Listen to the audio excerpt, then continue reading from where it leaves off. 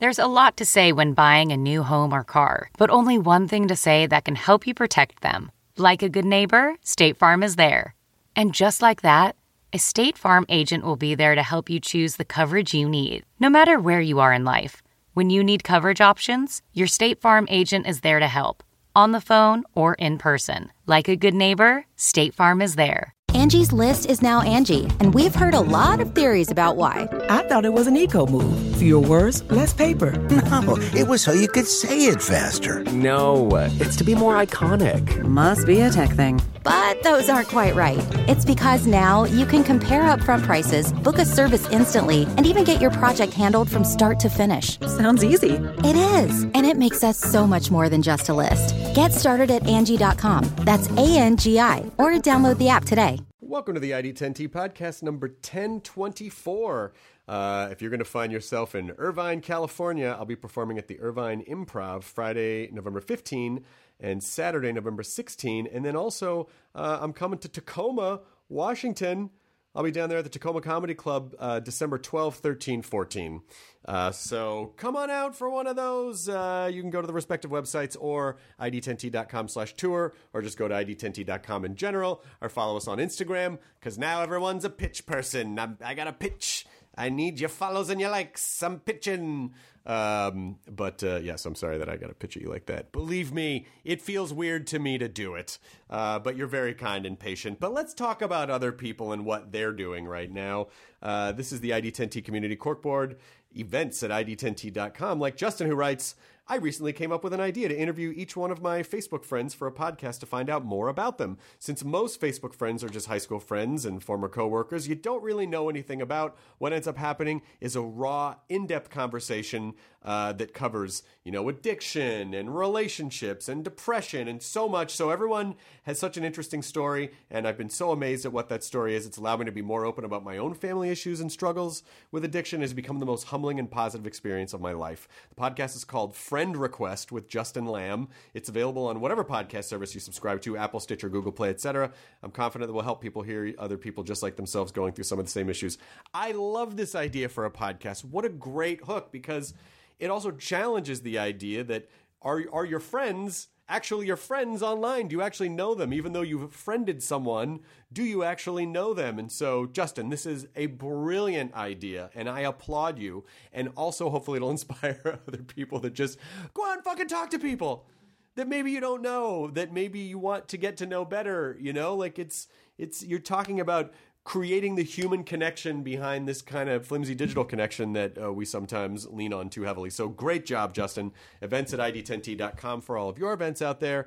This episode is Jimmy Eat World. They are a band that I like a lot, and I was very excited that they wanted to come on the podcast. They have a new album called Surviving. It is out October 18th.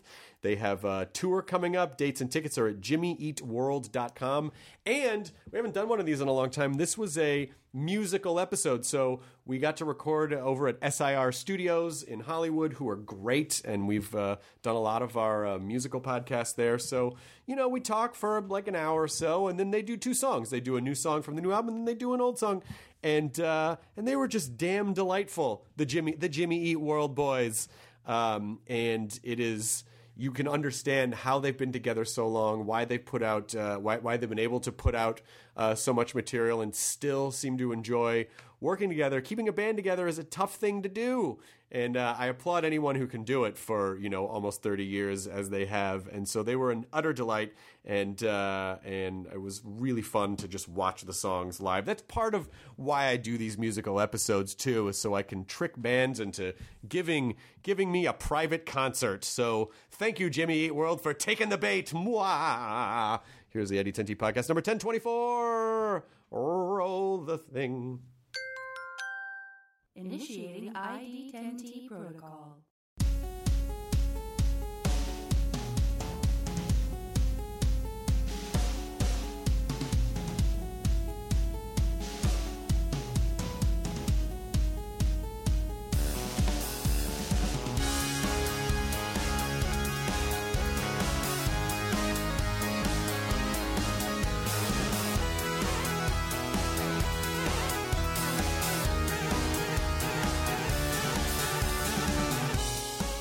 Check 1, 2.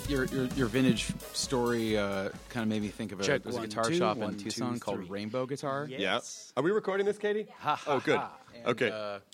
The guy who runs it is a guy named Harvey, and he's awesome. Like we made our album Futures at his home studio. Oh, wow. Pretty much, like it's the foothills of Tucson. Yeah, in the foothills of Tucson, just beautiful. Like his place is just, it's like anything you could pretty much ever want. Like he has, and it works. And like you go to his store at Rainbow, and like anything there is like you pick it up and it's set up and it's in tune. Oh, that's great. So it's like everything. It makes such a. I bring this up because you're telling the story about the shop you go to, Imperial Vintage, where you spend too much money because like everything sounds good. Like it makes such a huge difference when you pick up something and it sounds good. Like it's like just encouragement to get through the awkward phase of fretting notes or anything. The aha moment, if you can enhance that somehow, it's like it's so much easier to stick with it and so much easier to progress. Yeah, and that's, and it sounds like this place, Rainbow, is the same, and Imperial Vintage is sort of, like we all know what the agreement is. You take a guitar and to get fixed, they have all these great vintage guitars on the wall, and you leave with a fucking vintage guitar. I wasn't planning on buying a 1958 Martin guitar, but it sounds so good. And I never, until I started playing this year, I never really understood, like, why does someone need so many different guitars? And then now I understand, like, because they all got their own little personalities, and they all sound good in different ways. And to find a place that knows how to curate really amazing guitars as they do, and it sounds like Rainbow. But Tucson is... My ex-girlfriend was from Tucson, so for like 7 New Years in a row, we went to Tucson. And we stayed at Los Ventana Canyon. Nice. And in Tucson has that light ordinance, and so you can see 1 million stars, and all the buildings can only use like 3 paint colors, so everything folds into the desert. And they have the Desert Museum, which is this amazing indigenous wildlife kind of a zoo, but it's kind of carved into the desert. Tucson is just like, it's so mom and pop. I love it. Yeah, there's a good art kind of community down there too. That's it's smaller, but it's extremely vibrant. Can we talk? So you're from Mesa? Yeah, we grew up in Mesa, which is an eastern suburb of Phoenix. Yes, on the eastern part of the greater metropolis that is Phoenix. Which is, like when we were growing up, didn't feel like it had an awesome, vibrant, arty vibe. No, I was talking about Tucson. I know, that's what I mean. Like in comparison to Tucson, but it's, but I think, especially for us growing up, like starting a band, there wasn't like a lot of kids doing bands or music, or didn't seem like that was really a big thing. But but I think like just in touring around and noticing this everywhere, like, there's never been a better time to be like a traveling musician. All the cities are getting better and have more stuff going on. Yeah.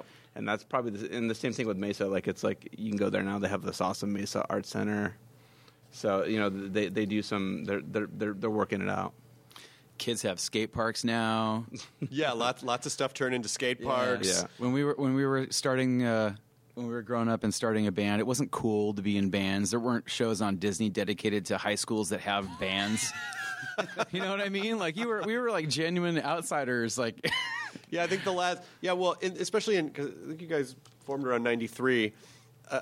Before that, it was really just there's the Monkees, and then there's the Partridge Family. It's like there wasn't really a lot of that. Now everyone does everything. Is that air conditioner killing you? You can't hear it. Okay. Does it bother you guys? No. I'm fine. You know what we should probably do is everyone should sound off their names so people at least get a sense of who's talking when people are talking. Yeah, sure. This is Jim. This is Zach. Hello, I'm Rick. And I'm Tom. And together, they are Jimmy Eat World. Yeah, Arizona has such an amazing... I really get, with the exception of the oppressive heat for a good chunk of the year, I really understand why people would go live there. I understand why that desert environment is so inspiring, why it I don't know, it's not to get all weird about it, but you do feel super connected to the earth when you're there in some way. It's pretty cool.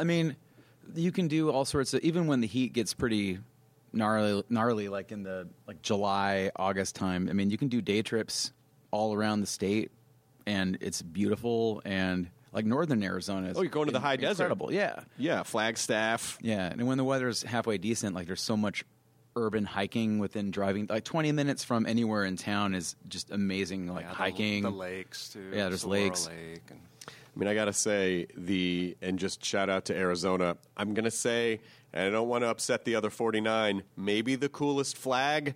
The Arizona flag is real cool. That star with all those colors, it's a good flag, Arizona. Very good I get flag. it. Yes. We co-opt it often for band merchandise. That's fair. Yeah. T-shirt. That's totally fair. Sure. Yeah. Why not? But so you start in Mesa, Arizona, which is a suburb of Phoenix, and you say there's no one else that's kind of doing music at that time. And you're also starting at a very good time because music itself is going through a tectonic shift. We're moving from the hair bands to just like the kind of pared down rock bands. And so 93 is a good year to start. And that's just, how old are you guys at this point? 17, 18. 17, 18? Yeah. Yeah, Jim and I are the younger ones, and Rick and Tom are a little bit older. They were like a year ahead of us in school. So, yeah, but like I think they were 18. Jim and I were 17. And this is back when you had to like make a tape. You had to make a tape and Yep. send out a physical tape to people. Yeah, it was stuff them in an envelope and write a letter. What everybody did was somehow you were able to weasel recording time with either somebody that had a studio somewhere, owed someone you were related to a favor, so you got studio time. You cut a demo. You cut like as many songs as you could from 7 until 3 a.m. Then you take your master and you go to like Price Club and buy a whole bunch of blank cassettes. Then you go to Kinko's and you make a whole bunch of jacket covers, and then you'd press them up and you'd play a punk rock show and try to sell them for $2 each. Now hipsters just do it because it seems like a cool thing to do all that extra work.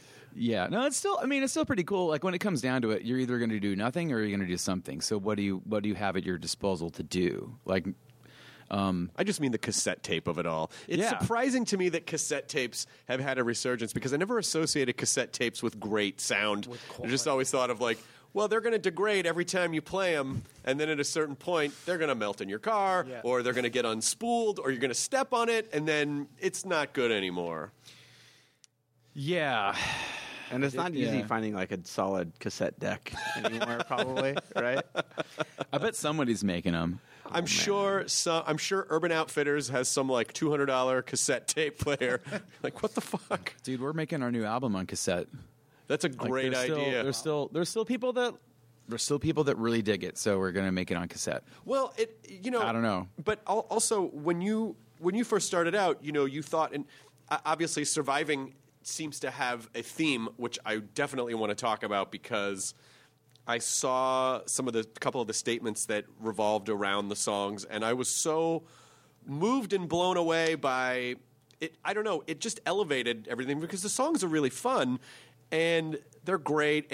But then you sort of hear like, oh, but there's this whole layer of substance that supports it, and that's my absolute favorite thing in the world because I know it meant something to you guys, and also it feels like, hey, now now that we're mature gentlemen, there's something very I don't know, stoic is something stoicism is something I talk about a lot about on the podcast. So if you want to, we can dive into that stuff now if you want, or we can ease into it a little more. How you feeling? Whatever, man. Like We're in your hands. Yes. Life is in your hands. Life is in your hands, dude.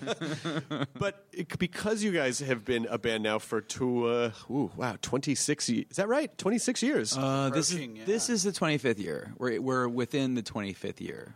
So we would be getting, because we started playing together in my parents' garage like toward the end of 93. Okay. So we're sort of like nearing that time when we were starting. So yeah, almost 26 years. I mean, it's almost the band is almost having, it's like, like the way that people do. Are you having that 25-year-old existential, like, I'm 25, what's all this shit mean? Is that sort of, you feel like what's happening a little bit? I don't think so. I mean, I feel like I approach this not all that differently on a fundamental level from when we started. Right. You know, that like this is it's just fun. It has to be fun and challenging, you know, first. After that, it's like there's so much that's not up to you. Right. And you will be disappointed if you're chasing those things that aren't up to you. So it's like, this is what we can do. I mean, I don't know. I always felt like that you know, me and probably everybody else would be involved in music in some way, in, you know, for the rest of our lives, really. But you know, the idea of us being a rock band 25 years later is definitely not like anything we contemplated. No, but the ability to, you know, starting things is fun. Starting things is really fun. Maintaining things is not always fun, you know? Like, and that's where a lot of people fall out, especially to keep a band together for 25 years when you all have to rely on one another, or you kind of can't do your thing in a way, you know? You all really rely on each other, and so how are you? I mean, it is in a way like this marriage that you have to all, even if you don't all agree, you kind of have to grow in the same direction over time, or at least agree on potentially the neighborhood of where you're going. Yeah, I think. I mean, it's definitely something that we get asked more and more often now. The older we get that we keep doing this, the more surprising it is for a lot of people. And I know it's kind of rare that you'd have the same people for so long doing something as wacky as playing in a rock band. But I don't know. I think we've done a good job about learning along the way and kind of you know, utilizing what we've learned. Like when you work with when you work with like an outside producer or something, as an example, like they're going to come to the table with an idea you might not agree with. You might just instinctively think that it's a bad idea, but you can look, you know, there's no way in hell you're actually going to do what they say, but you can, but what's behind that? You know, why are they saying this suggestion? Like, does it mean that this part of this certain part of the song they're talking about it's not you know, effective enough for what it should be doing? Like, maybe their idea was wrong, but how would you do their idea? And I think you know, you learn that, and then that's pretty similar to our inner group dynamic. Like, somebody might have a suggestion that you might not agree with at first, but you always go down the road of exploring that, because usually what happens is you end up discovering something that none of you had in mind that's actually way better. Right. So it's that, you know, you got to be willing. I guess we're all just really willing to you know, go down that road of discovery, even if it doesn't end up being your idea that you end up with. Well, just to add real quick, like, and I think that process, the idea of it being fun and the idea of being willing to learn, like, always kind of kept, like, when things did get like bad, like when we got dropped, or we always sort of looked at it as like, oh, well, like, instead of looking at it as a, you know, a negative thing, I think we were still having too much fun to say, well, we could quit now and just, you know, like the universe is sort of telling us to quit, we're getting dropped and like things aren't going well, but like, or we can sort of realize that this is still more fun than whatever else we'd be doing. So right. Yeah. So, and I think that always kind of kept us going. It's like, you know, the other side of the coin of letting things get to you and turmoil and fighting and ending the band or whatever, however it would end. Like, we always sort of thought, well, this is still fun. We still get along. Let's just keep going. Yeah, because it definitely it doesn't seem like you're still playing because it's like you have to do this, and it just seems like, oh, you like doing it and it's fun. So why wouldn't you do more of the thing that's fun? Yeah, I don't get it. I don't get why people like just stop. I mean, maybe, and it's usually after a major label, like they get dropped from the label, they'll just quit. They'll all break up. I think it depends on your expectations. Yeah. Like, if you expect to create something you're proud of, like, you can do this forever. Right. If you're willing to draw the line there, you right. know? But if you're expecting you know, to move to Beverly Hills or something after your first single drops and everyone thinks you're the greatest, like you're going to be disappointed. Also, I don't think that's the best. I mean, I think in most cases that is a really more of a curse than it is a blessing. I don't think anyone really should knock it so far out of the park on the first try because if you do, then it's like you're always going to be held to that first thing, and also you didn't really learn.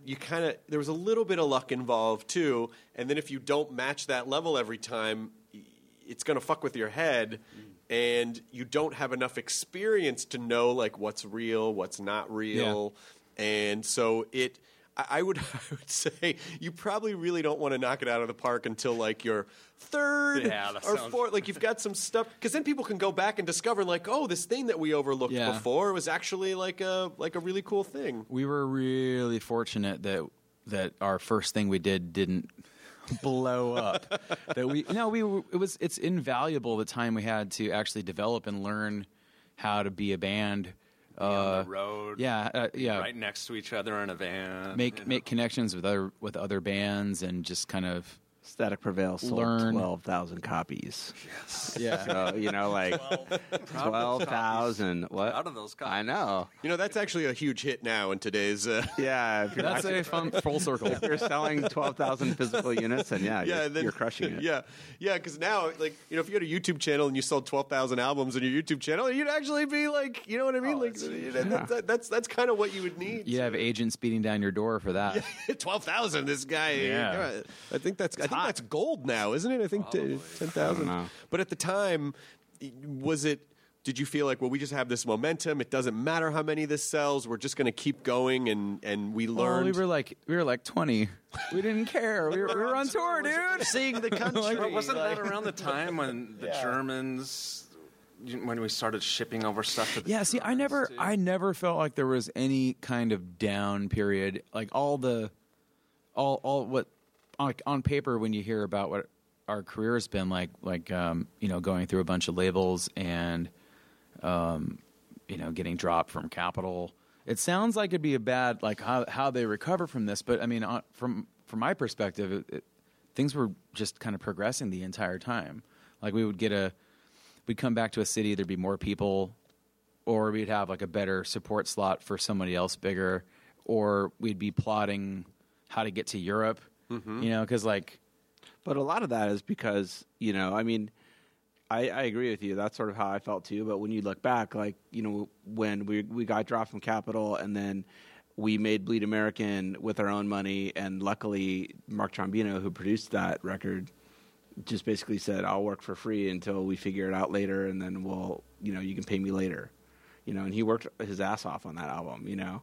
And so, like, that was kind of lucky. And the fact that, like, I could easily see a world where Bleed American didn't get, you know, and it didn't have the success it had, and we're like, okay, well, you know, and then maybe we pack it in because we got to, like, finish college, or we have kids or whatever. And, like, a lot of bands that we're really good friends with that were amazing bands that were, you know, in some cases more talented and more hardworking than we did. They just, like, life kind of like, okay, well, I got to get a degree. I got to, like, make it. I got to sort it out. It's entirely possible this could be the comeback interview instead of the "we're still here" interview. Yeah. This could be in the reunion interview instead of the one it is right now. Well, no, because I honestly think that you know,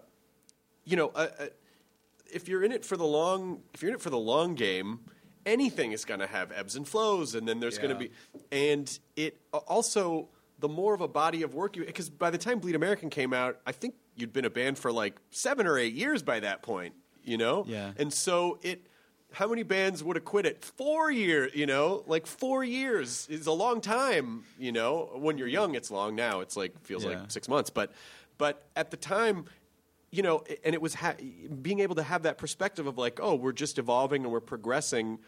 And that's the part, you know, like that's the nugget for me that's a takeaway that's so valuable for anyone who's doing anything creative or even not.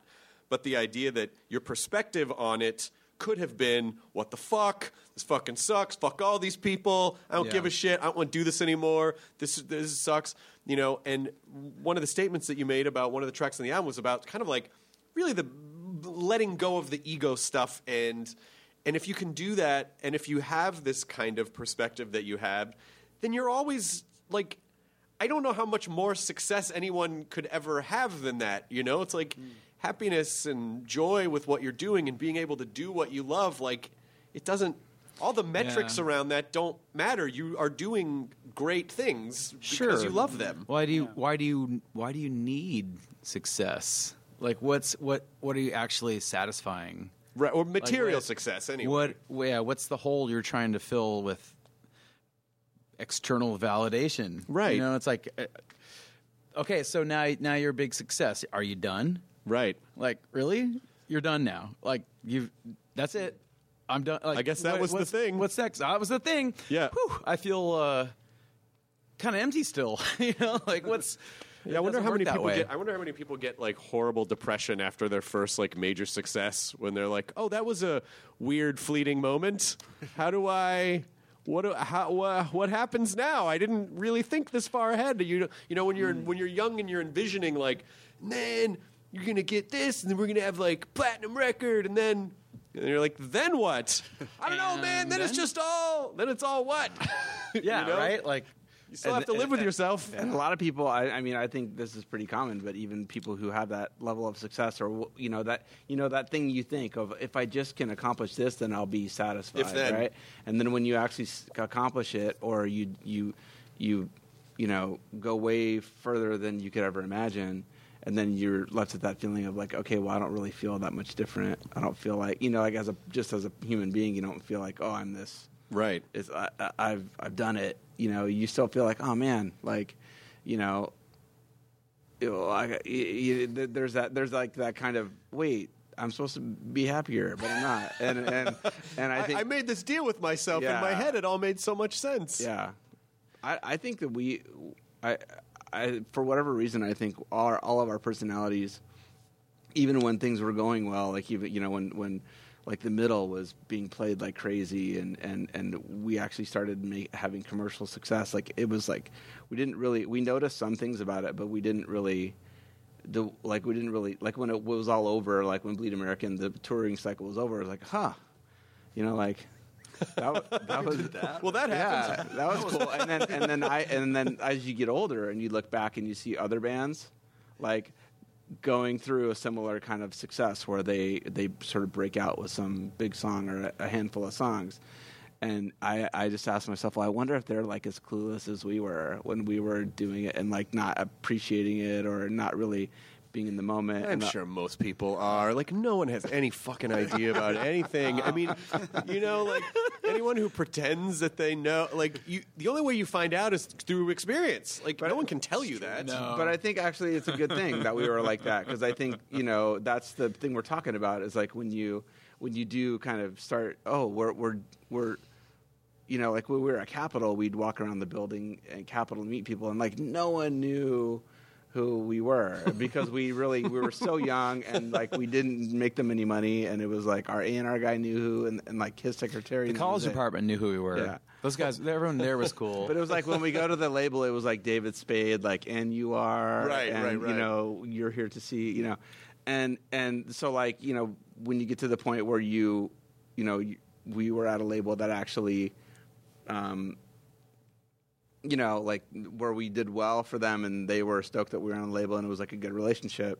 I mean, it's just, I think that we just, through the whole thing, I felt like for whatever reason, I think maybe due to our cluelessness a little bit, just or our immaturity, but we kind of just sort of glided through that time and didn't really, Jim didn't become like, flat ironing his hair and doing all these weird new things that front guys like to do. He supported you, though. So, I mean, that's why this is the glue that has held this group together for 25 years. So it'd be kind of weird if I started doing that now, right? Like, I've missed my flat ironing window. You need to come in. My Guitar Hero hair. In those jeans that are basically just leggings, and but it's like I can see all your faces. The natural state of your faces seems to be smile. Like, you have happy faces. Like, that's a big deal. You know what I mean? Because, the older you get, who was it? Was it Oscar Wilde that I think that said, at 20 you get the face you're born with, and at 50 you get the face you deserve.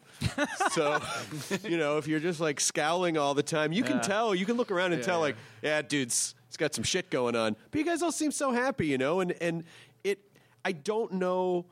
What more you could possibly ever want. So why not just have fun doing what you like doing? Right. Like if we weren't enjoying this, we wouldn't be here. Yeah. Like, why would we be here? Like, what do you...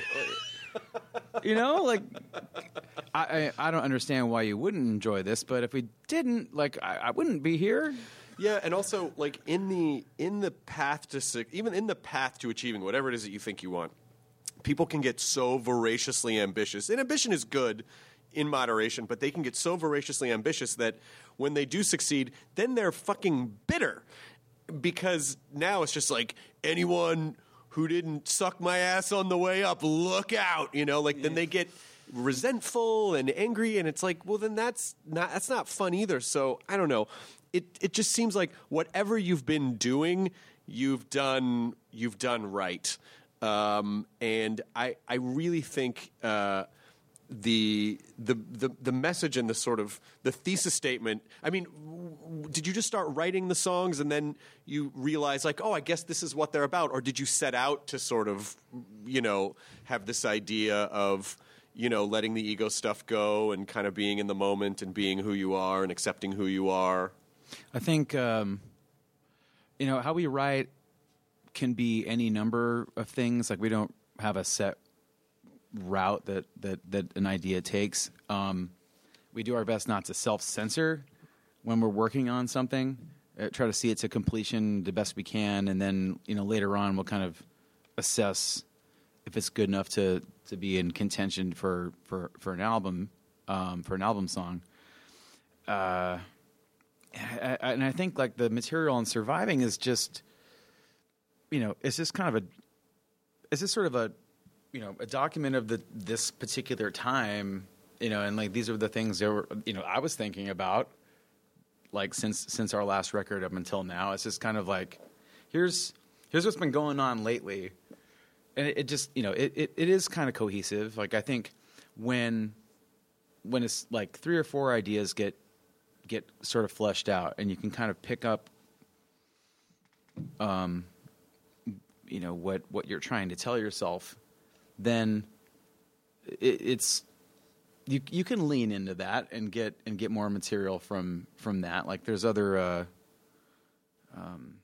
there's other, if you can see the main point that you're kind of getting at with everything, there's a million nuances to it, I think. Well, I hope that when people listen to the album, they also read the lyrics, because it really does add a whole other dimension, and it is kind of a personal diary, at the same time. And I often wonder, like, is the best approach, well, I'm just going to write this stuff for me, and if that speaks to you in some way, if you want to join in, if that resonates with you, great.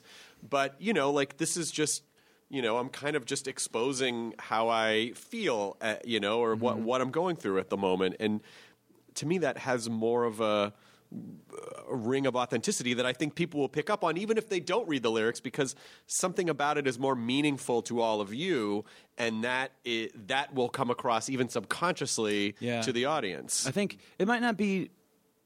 It's just about what you want to do, what you want to say, what you want to hear happen, and I think that has to be for you. Whether it's like a need to communicate something, or to make a statement, or to just, whatever it is you're working on, you have to connect with it in some deeper way, I think. Otherwise, no one else is gonna, it's gonna be very hard for it to transcend beyond you, like. And I think people pick up on that too. If you're trying to chase their approval with something, it's a huge turnoff. Absolutely. Like, people hear right through that, like, I don't have any illusions that I don't expect even the most hardcore Jimmy Eat World fan to like everything we do. Like, they're not. They're right. just not. But I think if we're proud of what we're putting out, then I think the right people will find it. Yeah. Might not be everybody, but I think the right people will find it, and there's an opportunity to connect with those people. Yeah. I mean, I guess if something is gonna fall on its face, you'd rather have it be because you chose to do it and not because you begrudgingly agreed to do something you didn't feel right about, Yeah. Yeah, because that's kind of something you don't control. I mean, there's certainly ways to make yourself less accessible on purpose. Sure. But I don't think anyone really has the magic formula for instant wide appeal. No. Like, I mean, maybe Max Martin, but that's about it. Like and if you're so it's sort of pointless to chase that. Like, yeah, you got to be smart about opportunities that come your way, but as far as like chasing someone's approval, like that's not like if you start writing things for some imaginary other listener, like it's going to sound focus grouped, Sure. and that's going to be a turnoff. Like, where's that coming from? Why? I know. And also it just, I just can't help but wonder, because I feel like I don't know. Sometimes it's hard to know what you want. And I genuinely feel like everyone is smarter than I am. And so when I get into a situation, someone goes, you should really do this. I go, okay, well, maybe you're right. Maybe I'm wrong. I don't always know when to like dig my heels in and go, no, I know it has to be this way. And I'll say to people that I work with, like, hey, if you have an idea and you have a compelling reason, I'm open. Let me know. Yeah. And because maybe I don't know. So how do you know, like, when someone is saying, oh, you should do this, rather than just thinking about it? How do you know, like, well, yeah, no, I really believe what I want to do is the right way to go? I think it helps being in a band context, like for, like if you're doing stand-up comedy or whatever project, like from a solo perspective, it's harder because you don't really have that. The audience tells you. Oh, the audience, yeah. But like, no, we did not enjoy that one. Oh, then by all means, continue to be silent. Yeah, no, that's true. But like, I think for us when it comes to decisions on what to do or what not to do, or is this, because for us it's like if we put out music, like we kind of have to commit to it, and it's something that if at the very least, there's a partnership of sounding. We could be a sounding board for each other, like what works and what doesn't work. Mm-hmm. But I think that, and I don't even know if that happens all that much, because I think we all do, like, kind of agree and have a similar idea of what's good and what isn't good. Mm-hmm. But like just having that, oh hey, if Jim shares with us an idea, I'm like, oh, that's fucking awesome. Like, yeah, great. Sometimes you just need to hear that. Yeah. So that. Since 2013, Bombas has donated over 100 million socks, underwear, and T-shirts to those facing homelessness. If we counted those on air, this ad would last over 1,157 days. But if we counted the time it takes to make a donation possible, it would take just a few clicks. Because every time you make a purchase, Bombas donates an item to someone who needs it. Go to bombas.com/Wondery and use code Wondery for 20% off your first purchase. That's bombas.com/Wondery, code Wondery. That's interesting to hear that, because it also, you essentially also become your like offstage support structure at the same time. Sure, but you have to give a shit about each other, and you have to kind of want to be doing the same thing for that to really work. So I think in a way there is a stroke of luck. You're all lucky that you found each other all those years ago and just happened to have the right personalities that gelled together. I mean, listen, artists, musicians, performers, actors, whatever, it can be a complicated lot, and so there are so many things that get in the way. And I guess if you guys, do you still have the sort of relationship with one another where you can say without fear of really putting someone off, you may be off base about that. Can you have constructive, critical conversations? Like intelligent discourse? Sure. Totally. I think there's a level of respect that we have between each other. And plus, like when you're in a really heated kind of discussion about something creative, I think I wouldn't want to be working with people where we didn't have some heated discussions about creative things, because that means you're working with people who are invested in the project. You know, it doesn't mean like it's not working. It means it's really working. Like everyone's fighting for the same thing. Like you got to keep that in mind. Like you might be in a large creative disagreement where, I mean, it's rare, but if you do find yourself in an intense creative disagreement, you got to just keep in mind that we're fighting for the same thing here. It's just, we have different ideas about how to get there. But like I said earlier, like if you're willing to let go of your idea and look for just what the best idea is, what usually happens is something that wasn't anyone's original idea that ends up being the thing that makes the puzzle you're trying to solve work. Yeah. I want to sort of go around the table and find out everyone's approach to... I love to ask creative people, like breaking through the wall, when you hit the wall and you're like, I have nothing left, I don't know what else to say, I'm never going to have another good idea again, this is so hard. Because again, it's to get struck by a lightning bolt of inspiration is great, but it doesn't happen all the time. It's like you got to go in little bits, I think, and just keep working and working and working and working, and then those moments come. But when you sort of feel like you're empty, does anyone have, like, what are all your tricks, or what do you do? Do you pull away? Do you work harder? Do you change your scenery? What do you do? Let's start with you, Jim. Oh, man. You could probably do another podcast just on this. Because there's so many... Well, I think in what we do, like musically, there's always, like, if you're just hitting the wall... there's a lot of things you can do. And usually that's like starting something completely different. If you're hitting the wall, it's usually because, you're kind of psyching yourself out on some level. Like you've become invested, and now you have expectations for yourself. So you can, if you can get away from that, in some, like, or think of like a tangential sort of way to work on what you're working on. Just as long as you keep in motion, I think you'll end up okay.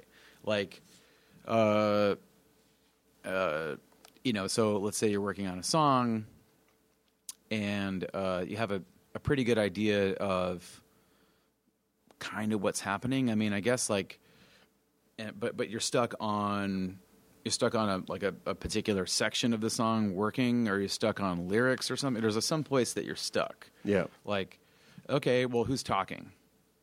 Like, what's their, like, take the, like, what's their backstory? Like, who is this? Who are they talking to? Where are they? What's it look like? So just start asking questions. Yeah, you start asking questions. Like, I think you ask questions, you get answers, you ask more questions out of that. It doesn't really matter where you're going with this. It's just as long as you keep moving. And then after a while, you end up with this giant tree of information about what you're thinking about, and you can kind of, maybe it helps to kind of pick a route on how to fall down the tree to get out of the situation you're in. Or you just pick up, like, I think that's why every time you get a new, like, effect pedal, you end up writing a song, because it's just sort of...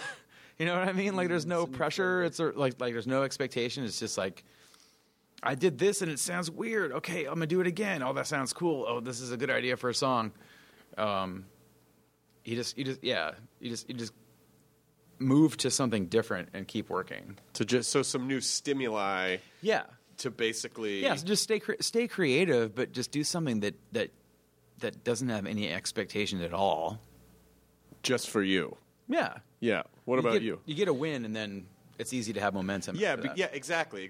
And then you're more inspired, and then those things start firing. What do you do? I think that the stepping away is good too. Like, I think just not doing anything, and just sort of, you might just be like just exhausted or creatively tired or whatever. Like I think one of the best things we ever did was, and I think it was 2015. Like we were writing songs for a record, and it just didn't seem like it was going great. And we were like pushing and pushing and trying harder and harder. And then Jim was just like, "Well, hey, what if we just like stop doing this and take some time off?" And Stop it ended up running into being the wall. it ended up being one of the best decisions we ever made, because I think we came back from that break like fucking ready to go, you know? And it was like you almost kind of had to just, and I think sometimes when you take that step back, you start to realize some things that, like, why like you start asking yourself more like, kind of general questions, like, well, you I think investigate, well, why do I do this, or what do I miss about not doing it? And then that fuels you to like appreciate it more, and then go back into it with a little bit more, you're more clear-headed, I think. And then the other thing I would recommend is Oblique Strategies. Do you know what that is? No. So is it Brian Eno and him and his buddy did it? Yeah, they were just trading like prompts. So it's like for like I think the other friend he was working with was like a visual artist. Yeah, it's like a deck of cards. So if you're like, man, I'm stuck, you just like take a card out of the deck and it says something, and it's like 2 or 3 words. It's like, Yes, it could be anything. It'd Consider be like the frame. Yeah, like just And what then you're you saying. sort of reflect on that. Or And it's just like your thing for the day. Okay, well, I'm gonna focus on that for whatever I'm doing. Just keep today. it in mind. That's like, really cool. Yeah. That's really cool, because ultimately, any art is the re-expression of something. And so maybe it's like, if a hay baler isn't spitting out hay, maybe you just need to put fucking hay in it. Like, that's such a great... my wife and I were driving up the Central Coast of California, and she just got, that's his idea to like, let's just come up with movie ideas. I'm like, we're driving, we're in the middle of nowhere. And she goes, okay, that creepy farmhouse over here, go. Just start talking about it. I'm like, I don't know. There's these space lobsters come, and then she's like, yeah. And then we're just like free associating. And then after a few minutes, it's like, oh, actually, this was really fun and creative, and I wouldn't have thought to do this before. And even if we're not going to use like space lobsters attack a farm, who knows what that has seeded for something later I don't know, on. man. Now that the Sharknado franchise is kind of over, I think Space Lobsters attack a farm. Space Lobster down, and we get Fred Schneider. We get the B-52s to just record an updated version of Rock Lobster. Yeah. So stepping away was your idea as well. Away, so an example would be in recording of this album, Surviving.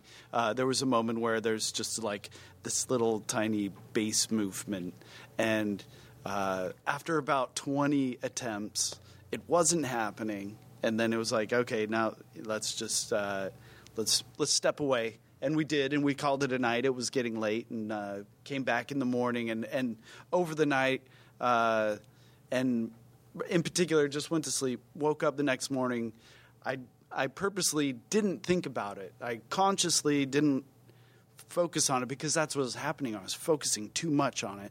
So clear your mind, go for a walk, see some birds in flight, maybe some flowing water, and came in, first go. That's fantastic. I thought you were going to say smoke marijuana. Well, depends on what your goal is. That's a good one too. But usually the next morning, you walk away thinking it's going to sound really good, and then you listen to what you did the next it's morning. Like, oh, jeez. What was that? What was I doing? But, at least you still went through the exercise, and I guess just sort of going through the exercise goes back to what Jim was saying. What about yours? What do you do? It's pretty much the same thing. If I hit a wall, I'll just move on to the next thing, and just try to come back to it when I'm get some sort of inspiration. Yeah, some things maybe aren't ready when you first spit them out. Yeah. It's okay to let them sit and bake for a while. Yeah. But how often do you go through, old material or maybe stuff that you just haven't really developed yet? And do you kind of go through stuff every so often and go, do I have new ideas for these? All the time. All the time, yeah. I mean, we get stuck a lot. So there's always, like, every album, there's always, like, I got 20 other things that are in various stages of being fleshed out. Some of them are still just like one riff, and other things are whole arrangements without lyrics. It's like you never know where something later on is going to be. You might be stuck in something an earlier thing you did. You can cannibalize it for the part that actually just works. I think actually there's a song on Surviving called All the Way where the chorus is something that an idea we've had around for a long time actually, but for whatever reason it just never seemed to work. Like I think we've tried making it into a song a couple times and it just didn't work. But for whatever reason, like now it's like it works. It just like slid right in and just like sounded like it was supposed to be there this whole time. Yeah, that's a great song too because I love the idea that basically you're saying like, you know, you're probably not going to meet your life partner at a bar, you know, just like spending time, like what are you doing? It kind of, to me, it sort of feels like, are you spinning your wheels, you know, like looking for stuff in the wrong places? Yeah, yeah. I mean, it's like, what do you value? How are you going to meet someone who values those things? Like there's a lot of knowing yourself that goes into making connections with other people, and until you sort of do some of that work, I don't think you're going to just be like disappointed. That's asking questions too, though. Yeah, that's asking questions about yourself, and I always feel lucky that I'm in a business and in a profession where I do have to be introspective in order to create something, because I think most people don't really think about doing it, or they don't have time because their job forces them to live in a very external existence to get their tasks done. And, you know, if you're a writer and you're constantly like, this is how I feel, this is what I'm thinking, what am I thinking, who am I, what do I want, why do I want those things? I honestly just think most people, life gets in the way. They just forget to do that stuff. But it's so important because you can't achieve stuff if you don't even know what that is meaningful to you. And if you don't know who you are, then how do you know what's meaningful to you? Yeah, exactly. Like especially when it comes to like relationships, it's like, well, what is your ideal partner? Who is that? And then, you know, what are you doing to be that? Right. You know, like how do you expect to have to meet that if you're nowhere near that yourself? You know, right. Like, oh, I guess like I got some stuff to do. You know, if you sit and take a look at it, it's like, what are you doing to get that? Yeah. But you know, again, I think it's important for folks to like write stuff down, look at it from a third person perspective, because you might. Because I, you know, whenever someone completes a project, whether it's a film or an album or whatever, I always like to find out, did they learn something about themselves that, like, when they take a step back and they go, oh, I thought I was expressing this, and maybe to a degree I was, but look at all these other things now that I can kind of see it, you know, from a third-person perspective. I guess I was trying to express this, or I guess this is what was meaningful to me. Was there something about Surviving that afterwards you were like, oh, hey, here's something I've learned about myself? Yeah, I think that happens all the time. You know, you in the initial stages of an idea, you're just getting something out. You're not you can't self-censor, otherwise you will end up in one of those places where you're stuck, when you're kind of when you're self-aware. Oh, that's dumb. Oh, that's dumb. Oh, that's dumb too. You're self-aware. You start judging things before you've even finished it. You know, it's like, you know, you can always go and revise. You can always go and edit yourself later. You don't have. It's not like instantly going out onto YouTube right now. You know, it's like you can suck anonymously and it's fine. You know, but that's a great. That is. I'm sorry, but that is the takeaway. You can suck anonymously. It's okay. Sure. To not. But we live. Like our entire social economy is judgment now. Like that's all it is. It's so unhealthy, you know. And so maybe people just don't even realize that that's an option. It's a huge impediment to people. Like, you know, there's, you know, as we get older, we're less willing to learn stuff. You know, like it's cool that you're like, oh, I want to learn how to play guitar. Yeah. Like a lot of, you know, like I've heard people say, oh, I'd love to be able to play the piano. or I'd love that are in the middle age era of life. And it's like, well, like my wife has wanted to learn how to play. I'd love to learn how to play the cello or whatever. And I was like, well, like how old is your grandfather? He's like 95, right? Imagine if he said that like when he was, in his young 40s. He's been playing for 50 years. I want to learn how to play the cello. And he just started playing 20 minutes every day. He'd be shredding. Yeah. So it's like, you can do it. It's just I think people are afraid of sucking.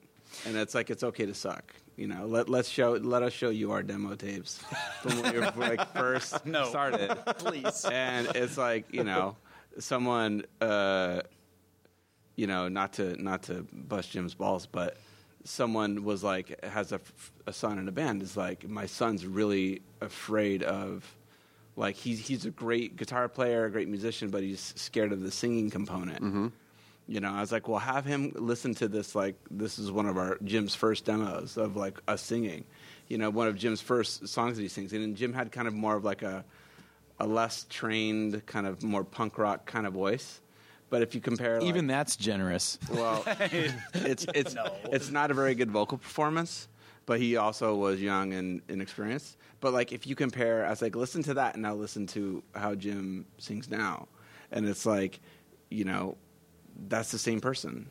If people can try something at first and think, well, I suck at it, so okay, I can't do that. And it's people say that to me all the time, like, oh, I could never learn how to play drums. I can't do all those things with my hands at the same time. And I was like, well, do you drive a car? I was like, well, yeah. Well, then you use four-way coordination every day. Yeah, people underestimate the craftsmanship of repetition, because I think everyone just assumes like we got to be born. Yes, some people are predisposed. There are 3 or 4 year old prodigies who just are naturally inclined. But for the most part, when you see someone knocking shit out of the park, it's because they were doing it all day, every day for a really long time. It's like the more work you put in, like that's sort of the unsexy secret about it. It's like, yeah, you're good at whatever you focus on. And if you do it every day, you're going to get fucking good at it. Like there's just it's not, there's that, that's you not a big secret. You forget that as you get older, too. You forget that becomes a hazy memory of like that time that you were working really hard and no one was clapping. Right. It's like, but that's everything. Like if you have to be, there's actually a song on the record called Diamond that's about this very thing where it's like, it's fascinating how we're just so not okay with incremental progress. Mm-hmm. It's like we set these expectations for ourselves, and if we don't meet them, that means there's something wrong, and I should stop. It's like you want to learn how to play a musical instrument, and you don't have any knowledge or technical ability yet. It's like, well, okay, you have two choices. You can move closer to it, or you can just stay the same and wish that you could play a musical instrument. Mm-hmm. It's like that's all you really have is getting closer to it. Like I've been playing guitar since second grade, and I can say I have a pretty good knowledge of guitar, but I still feel like I'm just still getting closer to knowing how to play guitar. It's like there's no finish line to any of this stuff. You're just kind of getting closer. You're getting more knowledge. Like you're never done. Right. Well, the thing that inspired me most because I started taking piano lessons this year too, and the thing that inspired me to do that was YouTube. Is like watching people who would say, hey, I'm going to make a 6-minute video, and I've never played this instrument before, and over the course of a year, it's just their progress from playing, whatever, an hour a day, which is can be a lot for some people, but still, just playing sometime consistently, and then you see like, wow, 1 month, they're not bad. 3 months, hey, that's pretty good. 6 months, and then a year, and it's like, fuck, now you could just be in a band. Like, now you could just be in a band. Yeah. And that, when you look at it from that perspective and your incremental thing, it's exactly how interest works. Like, yeah, you might get 2% interest 1 year, but then the 2% on top of 2% on top, and then all of a sudden it compounds. And then at a certain period of time, it's just like explodes. Like sure. The curve just explodes. Sure. It's like I'd love to have $1,000 in my bank account as padding for when something goes wrong. Right. Like unless you put like $1 in that at least every day. Like you're never going to have a spare grand at some point that you can just throw in there, right? It's like, like I can't wait till I have a spare $1,000 sitting around, and then that'll be my sip. You got to put that. You have to put a little bit in there. No, it's like you can, but you don't. But for some reason, you don't want to get closer to it. You think like, I'll never get there if I put $1 in. But like you can have it. Just in 3 years, you could have that. Like what? Yeah. Do you plan on being alive 3 years from now? I hope. There's still a planet here. Why not be that much closer to your goal? It's a different approach between. It's like this sort of all or nothing approach versus like, why not just take the something approach? Just do something. Just do a little something. Doesn't have to be all or nothing. Like just a little bit of something every day. I mean, like you said, 20 minutes a day. 10 minutes a day. If you did something for 10 minutes a day. Learning a language. Yes. Anything. 10 minutes. Yeah. And there's no excuse to not, because, in the old days, you had to like seek out, you had to apprentice, you had to fucking seek out people or get, someone guarded knowledge. Now, like literally everything you can ever want is in your fucking pocket. Like there's no, any piece of knowledge you could ever want. But I think that the phone, and technology and being able to see what's going on out there and what people are doing makes it harder. Like when we were kids and we wanted to learn our instruments, like we didn't have YouTube to look up like, oh, these other kids are shredding and I suck. Right. So I can't do it. Like when you're a kid, you think, oh, well, I can learn this, and when you suck, no one cares. They think it's cute you're doing it. Oh, well, he's playing the drums and he sucks, but that's cute. And then the kid feels like this confidence of just doing it or whatever. And then, but as you get older, we lose it. But I feel like now, like kids, like are affected by seeing everyone's like, look how awesome everyone is. Yeah, that's sort of the idealized version of I put a thing on Instagram of playing this short little classical piece. It's not a complicated piece, but it was a big deal for me. Everyone's like, oh my God, that's so good. But I don't think I probably failed to mention I probably played this 75 times, like multiple times I would try to record it. Yeah. And when you put a camera on yourself, it's a whole different ballgame. Like I was playing this before and now my hands hate me. And it was just like the 76th time it worked. And that's the one I posted. But they didn't see the other 75 times where I got to the end. And so maybe it's just having that understanding of, the internet is a fake, somewhat degree fake or idealized version of, it is the matrix for people. It's like your idealized self. So understand that and know that all those people stumbled the way that you feel like you're stumbling. No one could just fall out of the womb and play ripping solos. It doesn't work that way. I mean, I love hearing that at this point you still feel like you have a lot to learn, but you had to get to this level of understanding to even know how much you didn't know, like that's that's just kind of a weird enlightenment that you achieve from experience. Yeah. I mean, I think I learned starting to play guitar, I kind of idolize like the shredder guys, like the kind of more metal based guitar players that were like just shredders, like Steve Vai or Satriani or, but Yngwie, don't forget Yngwie. You can't forget Yngwie, man. As I got a little bit better, I realized, oh man, that's really far away. So I kind of had to set different. You start diving into musicianship a little bit more, and there's ways to challenge yourself and like get more of that aha sort of moment on a smaller scale, which I think led to like just kind of in general setting.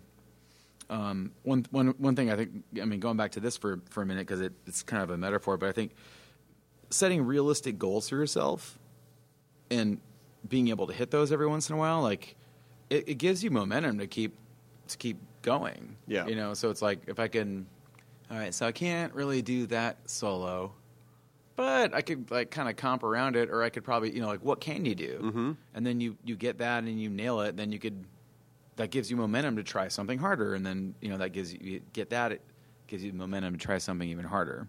Yeah, because in your head you'll check the box of success or failure, and if you say, I'm going to practice for 3 hours a day, and the first day you don't do it, you're like, I fucking suck. But if you say, like, well, I'm going to do it, 15 minutes and see what happens, and then you're able to check that box in your brain, you go, I succeeded today. I did what I set out to do.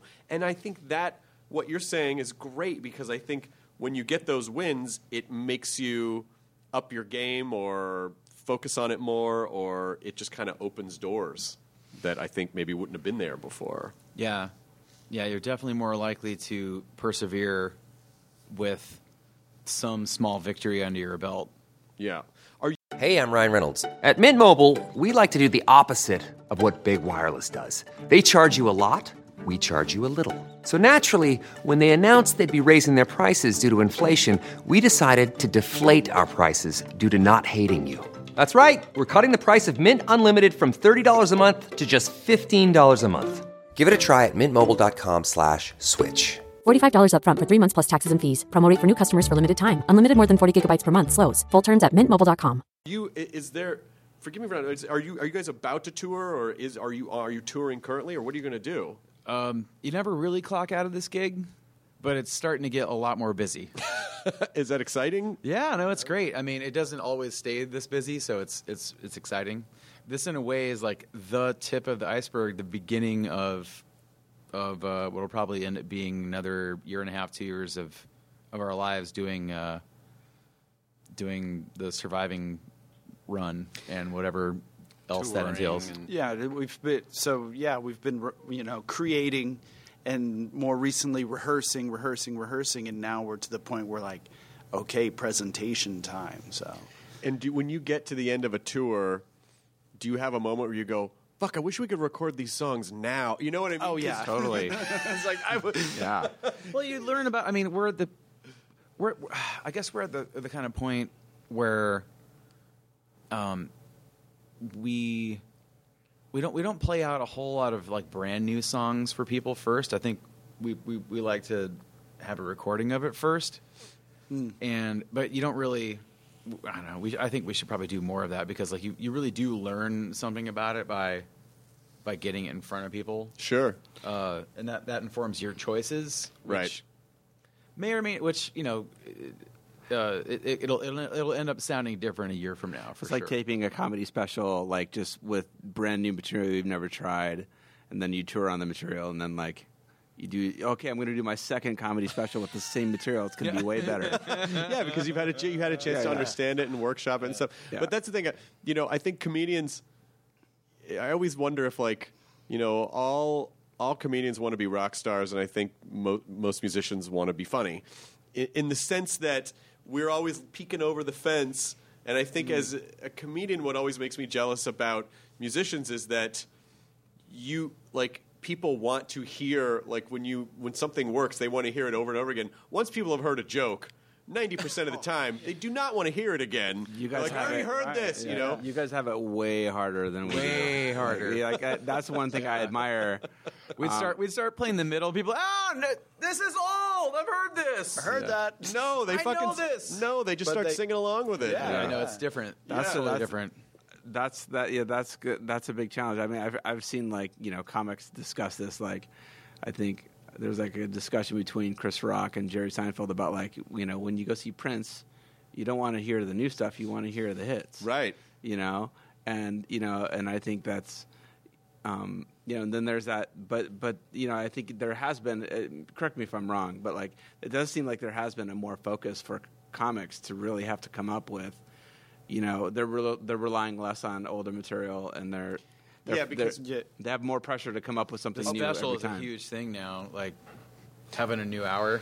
Well, I feel like it is a huge thing, and I feel like it's not at the same time. The idea that it's called a special is funny, because to me, they're not super special anymore, in the sense that, when I used to get, like, a Steve Martin album or a Richard Pryor album or whatever, I would listen to it 1,000 times. And now I feel like people are such voracious consumers, and so it's just like, what's next, Yeah.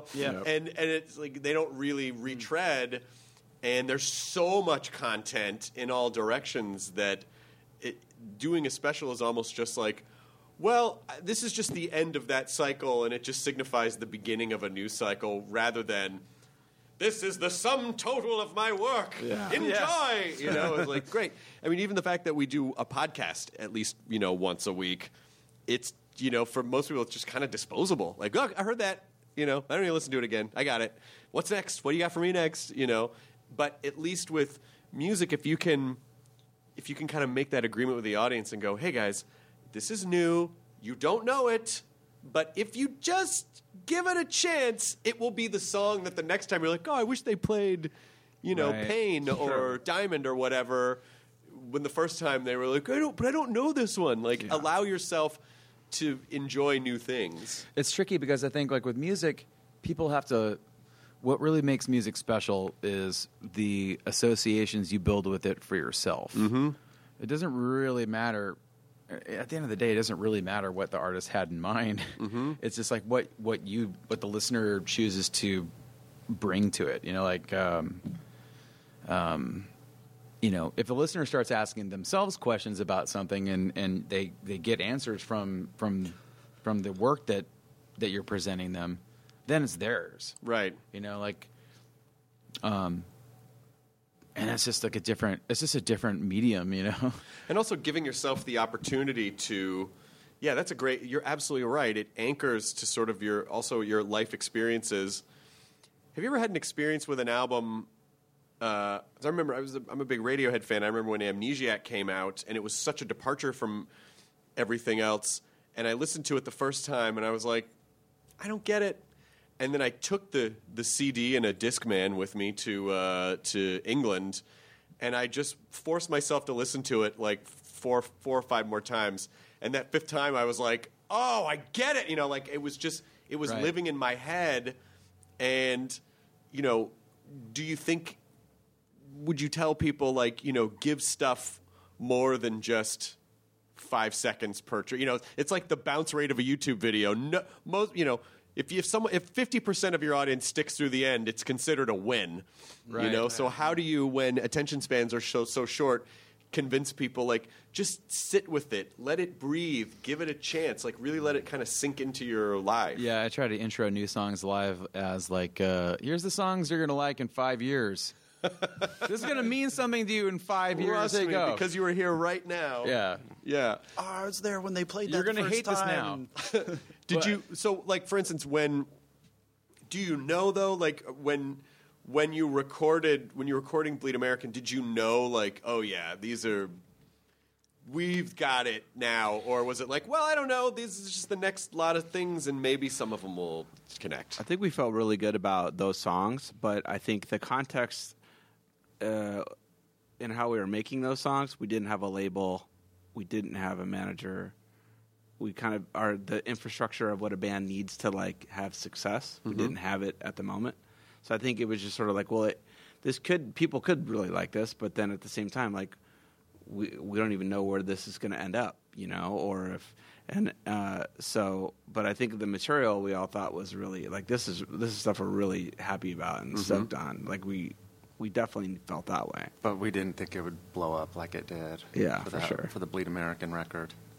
And that just goes to show, if you're doing it for the right reason, it doesn't matter whether or not it blows up, because you just don't have any control over that. Some of it's timing. Some of it's there was some cultural zeitgeist that was just ready to sink their teeth into it for whatever reason, and then the right person played it, and then the right, MTV, it's the right video play, and you just can't.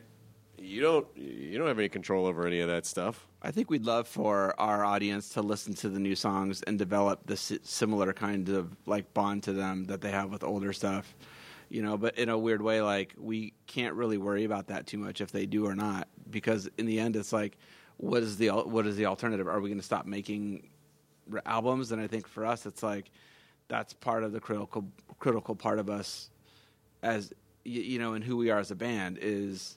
We still want to make albums. We still want to make new music, and we want that music to be something we feel is comparable to our catalog. Mm-hmm. And I think, in a weird way, the trade-off is if you want us to come still play for you and play shows and play these old songs, we're still going to make albums, and because I think that's kind of a critical part of once you stop doing that, I think you lose muscles that part of the band project, I think in some way kind of starts to die. Like, I think you should always try to make new material and never stop doing that.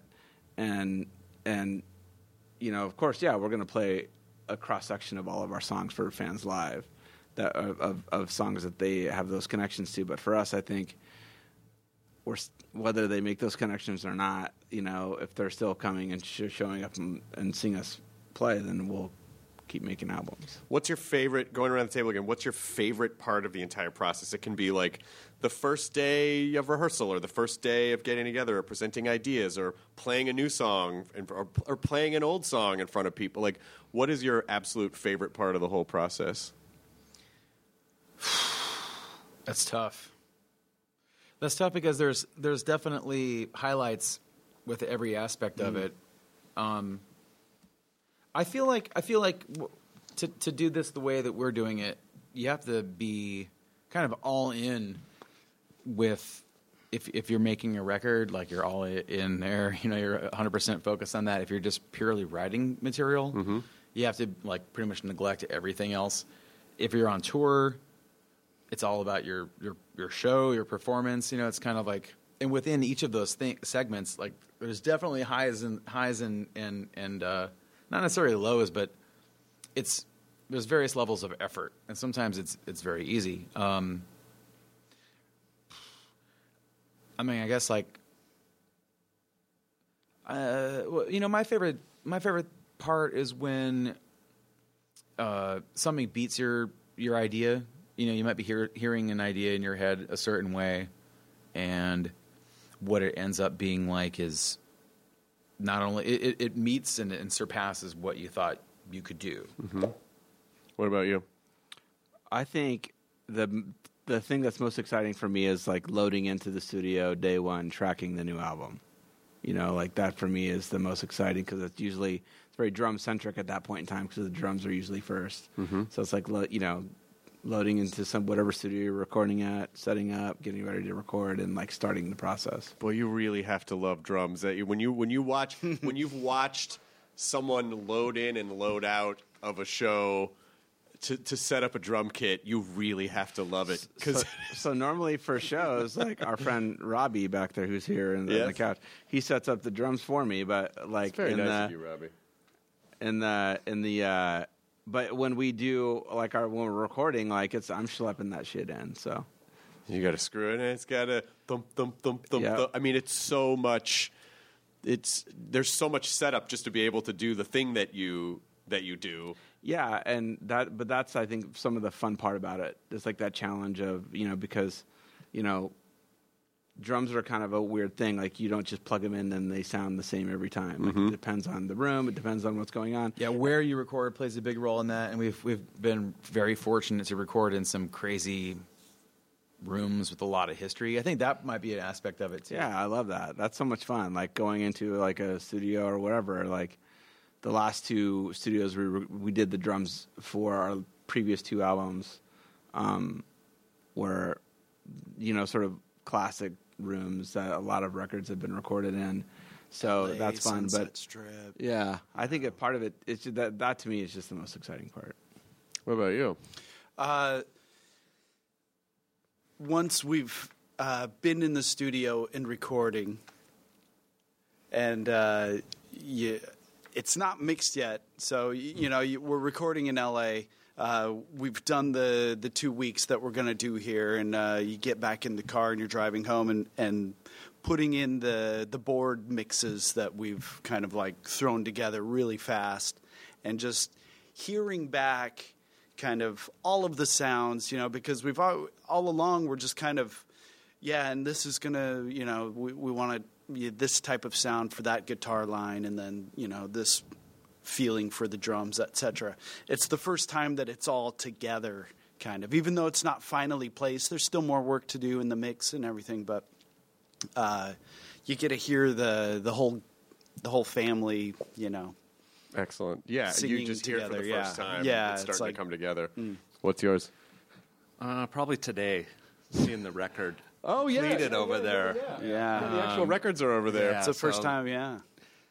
That's exciting. It's usually my favorite part. Like I will usually like go to a record store, just smell and buy it. like be a total nerd. And It's not real until it's real. You yeah. hold it. Yeah, it's a thing. Yeah. Well, and I do think as we are become more and more digital, like live more and more digital lives, we're sort of losing that kind of tactile. Like there is real value in like holding a real thing. I think we are.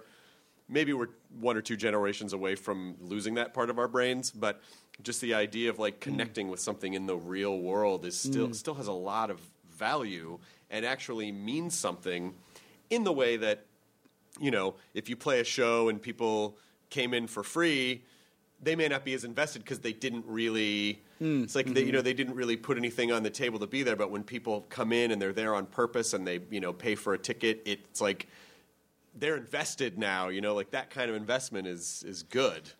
Yeah. My last question for you, Jim, is how the fuck do you keep your voice? Because you really like wrench yourself into some high places, and I'm like, how does he keep his voice? I assume part of it's just that you've been doing it for so long, but as someone who loses his voice often, I just would love to know how you keep it so fresh and crisp. There's no real. I just do the things that you should be doing, like vocal warm up. Yeah. Oh, yeah. I do spend about an hour, or maybe like 40 minutes or so before every show that we play, where I actually work. Give us some examples, Jim. Getting my voice. Let's hear some of those routines. Much to the extreme bummerment of anyone with an earshot. Is it la la la's or me me me's, or is it kind of? It's just. No, I mean you're vocalizing, but it's stuff that's kind of more about like getting your muscles, that like kind of like getting the voice in place of where it should be, because like you can when you sort of feel it, the air going where it should go, it's then you can kind of control it better. Mm-hmm. It's hard to explain because it's just like something you have to just sort of feel when it's right. Yeah. And like just protect it, like sleep. So Sleep's take care of important. yourself in a way. Take care of yourself and just, do the work. Put in the conditioning time. I don't think we've ever canceled a show due to Jim losing his voice ever. That's pretty huge. It's been close. I mean, if we did cancel something, it's because I was like, and like anyone flu level sick. Like, it wasn't just the voice that was gone. It was like the entire system was shutting down. I think the only time we've ever done anything like that was just not because you lost your voice, but because you're sick. But like, that's what, it's funny because like when people come to backstage and Jim will be doing his warm-ups, like to the person who's never heard people do vocal warm-ups before, like, they hear these noises and they get alarmed. But it's like are they okay? What's wrong? There was one time where Jim's son was in the backstage and Jim was like doing the warm-ups, and his son looked like, Dad, like what's going on? Like he was concerned, and he was like he was embarrassed or concerned or something. And I said to him, dude, like you should be stoked that your dad's doing that because the reason he does that, and we never have to cancel a show, and that means you have more money for. You're going to go to a good college. Yeah, for a good college or Fortnite bucks or whatever the hell that shit is. Have a nice. I think I told him, what is it called? V-Bucks? V-Bucks. I told him, I said because your dad does that, like you get more V-Bucks. Yeah, man, that's a. Dad does this, you get that. Yeah, and so he was like, Dad, go do more of that. Hey, that makes sense. Yeah, I mean, again, ultimately, in summary, it does seem to be about doing the work, making incremental progress, putting in the time, just like with vocals, just like with drums, just like with your mental health also, like taking the time to take care of yourself. But it has been such a pleasure to talk to all of you. You're such nice guys. I liked you before, but now I'm like rooting for you. Now I want this. Now I really want this album to be whatever it is that you want it to be. Whether it's I mean, is there a metric for success? It's already that's the thing for us. I think is it already is that. Like the album is the material itself is, I think, the metric for us. Great. You know, like is this something we'll be proud of in 30 years? You know, and I think we feel that we could safely say yes to this album. All right, so Surviving is out. It's out now, yes? Or it's coming out by the time this airs. October 18th is the release date. I don't know Okay, when so this will be up this. after that. Yeah. So Surviving is out now. People can just get Yes.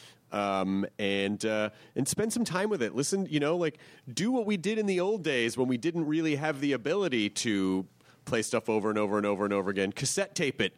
Just listen to it all the way through, and then flip it, and then listen to that all the way through, and then just kind of see what happens.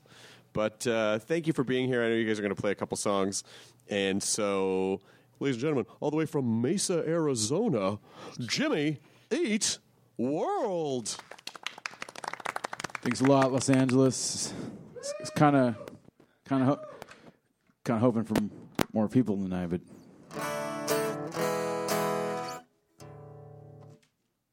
you tell us what you want to hear, and we're going to let you know if we were going to play it anyway. Okay, let's do that. Sure. All right. No, that's for you. Yeah. All right, you ready?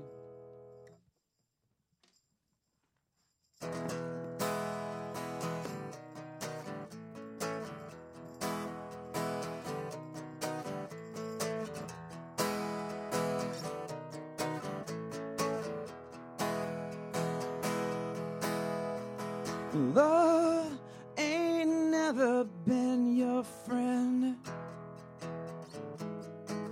Love never gonna hear what you're demanding. Love ain't some magical thing. Love never gonna be the way you're dreaming. It's gonna seem so far. It's gonna feel so hard until you want the work more than the reward. Do you want the work more than the reward? Love ain't some magical thing. Love never gonna be the way you're dreaming. It's gonna seem so far. It's gonna feel so hard until you want the work more than the reward. Until you stop asking, oh, what is it all for? Do you want the work more than the reward?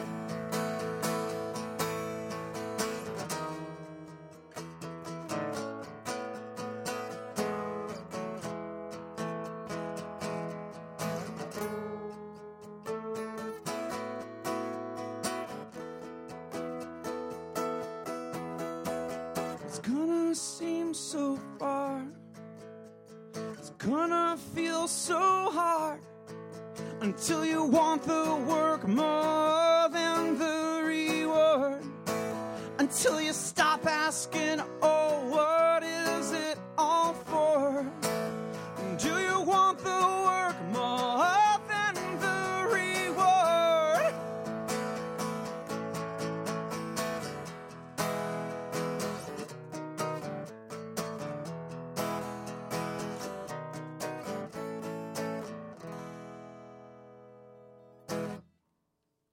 There's that.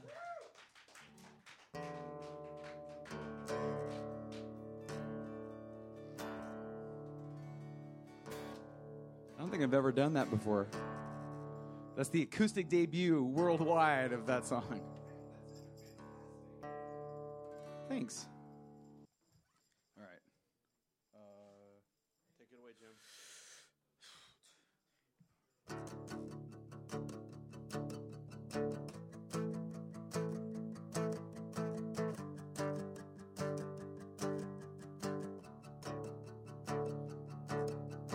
Hey, don't write yourself off, yeah.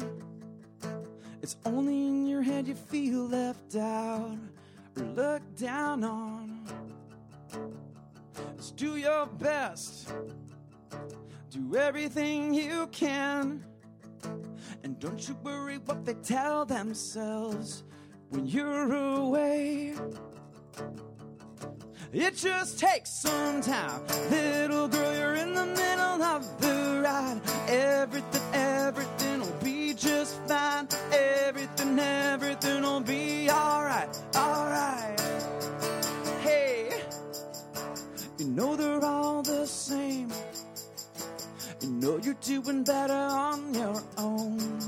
So don't buy in. Live right now. And just be yourself. It doesn't matter if it's good enough for someone else. It just takes some time. Little girl, you're in the middle of the ride. Everything will be just fine. Everything will be alright, alright. It just takes some time. Little girl, you're in the middle of the ride. Everything will be just fine. Everything will be alright, alright.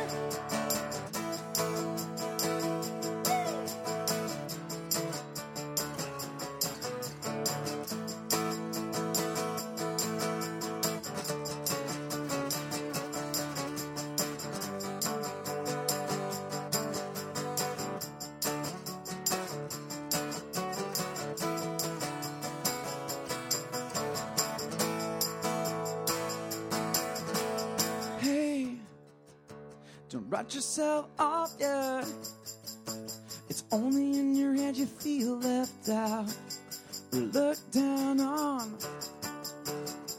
But do your best. Do everything you can.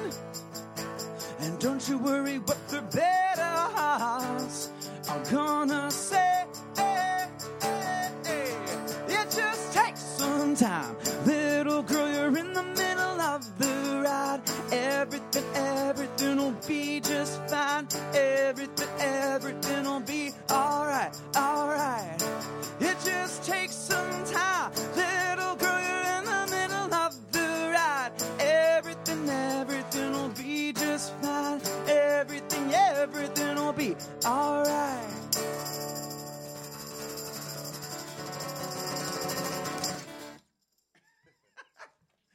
We're recording that, right? It's gold. Are you getting this? Are you getting this? Are you getting this? Are you getting this? Oh, it's gold. It's gold. Put some stink on it. ID10T scanning complete. Enjoy your burrito. Murder on My Mind, a new podcast available exclusively on Wondery Plus, explores the circumstances leading up to the murder of two young men and the mistrials of the man accused of killing them. Up-and-coming rapper YNW Melly gained notoriety in the hip-hop world for his shocking lyrics and criminal exploits. When two of his best friends were gunned down in a drive-by shooting, investigators suspected the young rapper staged the scene. But after not one, but two trials that ended in hung juries and new evidence that may place YNW Melly at the scene of the crime, his trial has been paused indefinitely. With countless twists and turns, Law and Crime covers all angles of the case and begs the question, is this young artist the victim of a witch hunt or a silver-tongued devil who's evil to the core? Listen to Murder on My Mind exclusively and ad-free on Wondery Plus. Join Wondery Plus in the Wondery app or on Apple Podcasts.